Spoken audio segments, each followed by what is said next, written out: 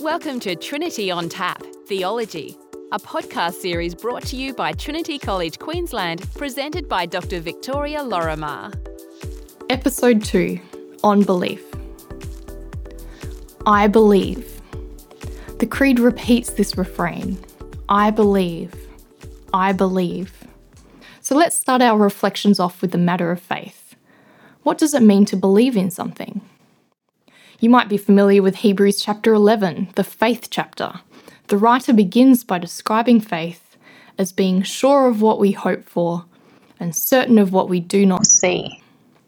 There is a sense of security in the content of our faith, a faith which gives us hope. But over the centuries since this letter to the Hebrews was written, our understanding of what faith means has changed a bit, at least in a religious context. Today we tend to focus much more on faith as an assent to a set of intellectual propositions. We have faith that certain ideas are true. We perhaps don't use faith as much in terms of trust or loyalty, but these are also bound up in the meaning of I believe in the Creed.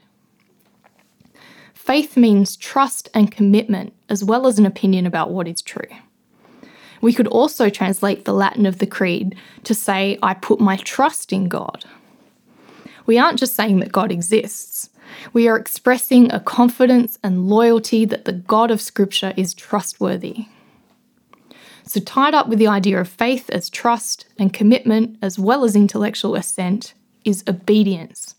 This takes us very much into the realm of the heart. Faith is something that requires the whole self, not just what we think. How does believing something differ from knowing? How reasonable is our faith? In a world that likes to look for evidence or for proof, we might find ourselves having to defend the truth of what we believe. And as the rest of this series is going to involve setting out a number of theological commitments that we hold to in faith, based on a thoughtful engagement with the revelation of Scripture, I'm going to spend a bit of time now talking about the role of reason in faith. How reasonable is Christianity, in particular to those who don't already accept the truth of the Scriptures? Well, one way of tackling this question is to think about whether we can know God from sources outside the Bible, for example, through nature. The Enlightenment thinker Immanuel Kant, who sought to understand the relationship between reason and faith, had these words inscribed on his tombstone. Two things fill the mind with ever new and increasing admiration and awe, the more often and steadily we reflect upon them. The starry heavens above me and the moral law within me. And essentially they summarise the starting point of what we traditionally call natural theology, the ability to learn something of God's attributes from the natural world.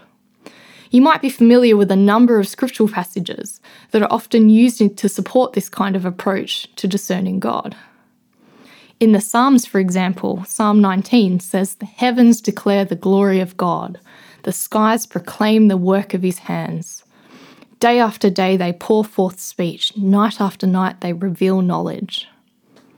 And in Romans chapter 1, Paul writes that since the creation of the world, God's invisible qualities, his eternal power and divine nature, have been clearly seen, being understood from what has been made, so that people are without excuse.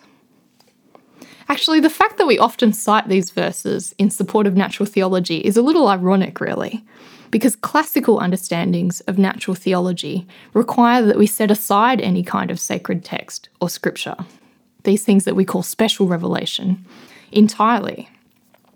Natural theology requires that we look only to sources shared by all humanity: science, reason, history, the senses. And you can see immediately the apologetic value of this kind of approach. Surely if we can appeal to people's reason and common experience of the world to prove God's existence, then this lays a great foundation for sharing the gospel. So thinking about how we might witness to Christianity's truth in a pluralistic world, let's consider what we can know of God without the knowledge of Scripture, instead relying only on reason or observations of nature. The medieval theologian Thomas Aquinas is famous for what are known as the 5 ways, commonly understood as proofs for the existence of God that are arrived at using reason, noting that all effects have a cause and that all moving things have been set in motion by something else, for example. Aquinas argued for an uncaused cause and an unmoved mover, both things that he equates with the person of God. And these are just 2 of the 5 arguments to give you an idea of the reasoning. But it's important to understand the context in which Aquinas makes these arguments. He wasn't countering an atheist worldview. That was very much a foreign way of thinking in his time.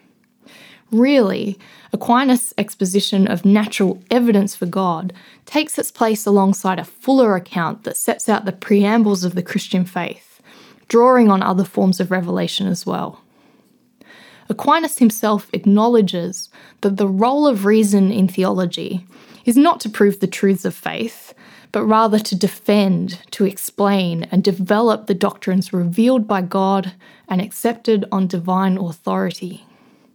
And he also readily admits to the failings of natural reason, stating that without revelation, even the truths which can be determined through reason would be known by few after a lot of thinking and with many errors.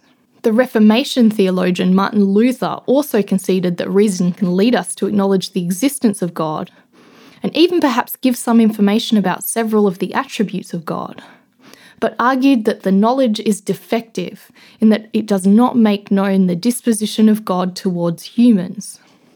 We might know that God exists, but what does God think about us?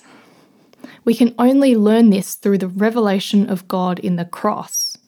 It is at the cross that we learn that God is for us. This is consistent with Scripture, which describes the message of the cross as foolishness from the perspective of the world. From this passage, it seems that we can't know God through human reason or by nature alone. Natural theology by itself doesn't attempt to explain things that we can only know through the Scriptures, like the incarnation or the nature of God as triune, a Trinity. The God revealed in Scripture is a surprising God, a God that is far more than we can construct using reason and philosophical proofs from the clues in nature alone. We might instead understand the purpose of setting out various proofs of God's existence from nature to be guiding us into the mystery of God disclosed in the revelation of Jesus Christ. Because seen through the lens of a Christian faith, there are signs everywhere in nature that point to the transcendent, to God. But these are not obvious to those who don't examine nature through this framework. We need to resist categorizing unbelievers as people who just don't look hard enough or who willfully ignore clear truths. People may experience a sense of wonder when contemplating the natural world.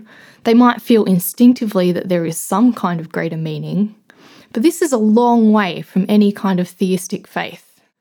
Natural theology, as it is traditionally conceived, is therefore somewhat limited. It has its place in a broader apologetic or a richer evangelism, so long as we remember that people rarely make faith commitments solely on the basis of cool reasoning.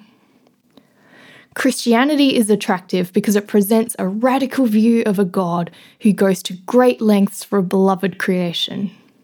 A vision of a future that turns present injustices and inequalities of power on their head. It is attractive when Christ's followers witness through the willingness of their communities to welcome and to serve the other.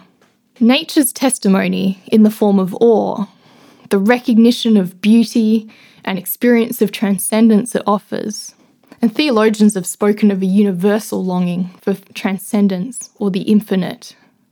Well, this testimony may amplify these greater witnesses, but it's insufficient apart from knowledge of the Scriptures and their interpreters through the ages. People are capable of seeking transcendence without believing in God. But we may understand any natural awareness of God or transcendence as a point of contact on which additional revelation builds. Observations of the natural world may well be a starting point for apologetics or for evangelism, But to have real substance, they will move on to what we can only know through other types of revelation. Through eyes sharpened by knowledge of the incarnation, we see nature in a new way, without glossing over fallenness and some of the uglier aspects of the natural world. The goodness and beauty of nature testifies to the goodness and beauty of its creator. Nature is not just a resource for human consumption, but is suffused with God's grace. It is a means through which we encounter the divine. And what all this means for us as Christians is that we need not feel threatened by scientific endeavours. We recognise God to be author of both the book of Scripture and the book of nature, to use a popular metaphor from the past. And these revelations are in harmony with one another.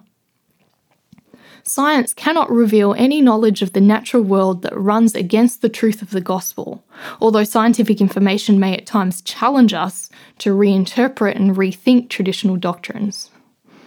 The intricate creativity of the evolutionary process, the sheer magnitude of the universe revealed by astronomy, these things only add to our appreciation of its creator and God's dealings with us. So to recap, the information we can infer from nature and reason alone falls a long way short of the Christian understanding of God, and generally leads to a wholly inadequate, even distorting picture of the divine. It is in the witness of Scripture and of the Church that we encounter the living Christ and can know something of the redemption we hope for. But nature is consistent with this scriptural witness and points beyond itself to this greater hope. If we accept a Christian understanding of ultimate reality, then science is a valuable and worthwhile pursuit for exploring God's grace and majesty in creation, and represents no threat to the gospel's truth. Alistair has a really helpful take on natural theology. The word natural theology means quite a lot to me because I used to be a scientist, and for me, I always had this deep sense that nature was pointing beyond itself. Even when I was an atheist, I felt there's something very significant here. And natural theology is, in effect, from a Christian perspective, really saying, look, this is the way it's meant to be. If nature is God's creation, we should expect it to say something about the one who created it. And therefore, natural theology helps us to grasp that this world is not complete in itself. It's pointing beyond itself. And to me, that's very important in conversations with people who are thinking about faith, to say nature is saying, hey, there's more to discover, and we don't deliver. Nature doesn't deliver the full thing. There's something yet to discover. But natural theology is only part of a two-way traffic. If you like, natural theology is standing in nature and saying, I wonder where it takes us, pointing beyond itself. A theology of nature is, in effect, standing within the Christian faith and saying, let's look at the natural world through a lens of faith. And so we see it not as nature, but as creation. We see it not as a random gathering of stuff, but rather this is God's wise, wonderful, ordered creation. And it makes a huge difference to the way you see it. So basically, there's two-way traffic here, and they're both really helpful. The true value of natural theology, therefore, is in illustrating the consistency of God's gracious dealings with creation, revealed for us properly in Scripture and writ large in the natural world itself for those who view it through this scriptural lens. Thus, we're able to marvel with the psalmist, when I consider your heavens, the work of your fingers, the moon and the stars which you have set in place. What is humankind that you are mindful of them? Human beings that you care for them? As we wrap up, take some time to think about how you understand faith. Why do you believe what you believe? This podcast was brought to you by Trinity College Queensland. Honest answers to tough questions. Visit trinity.qld.edu.au to learn more.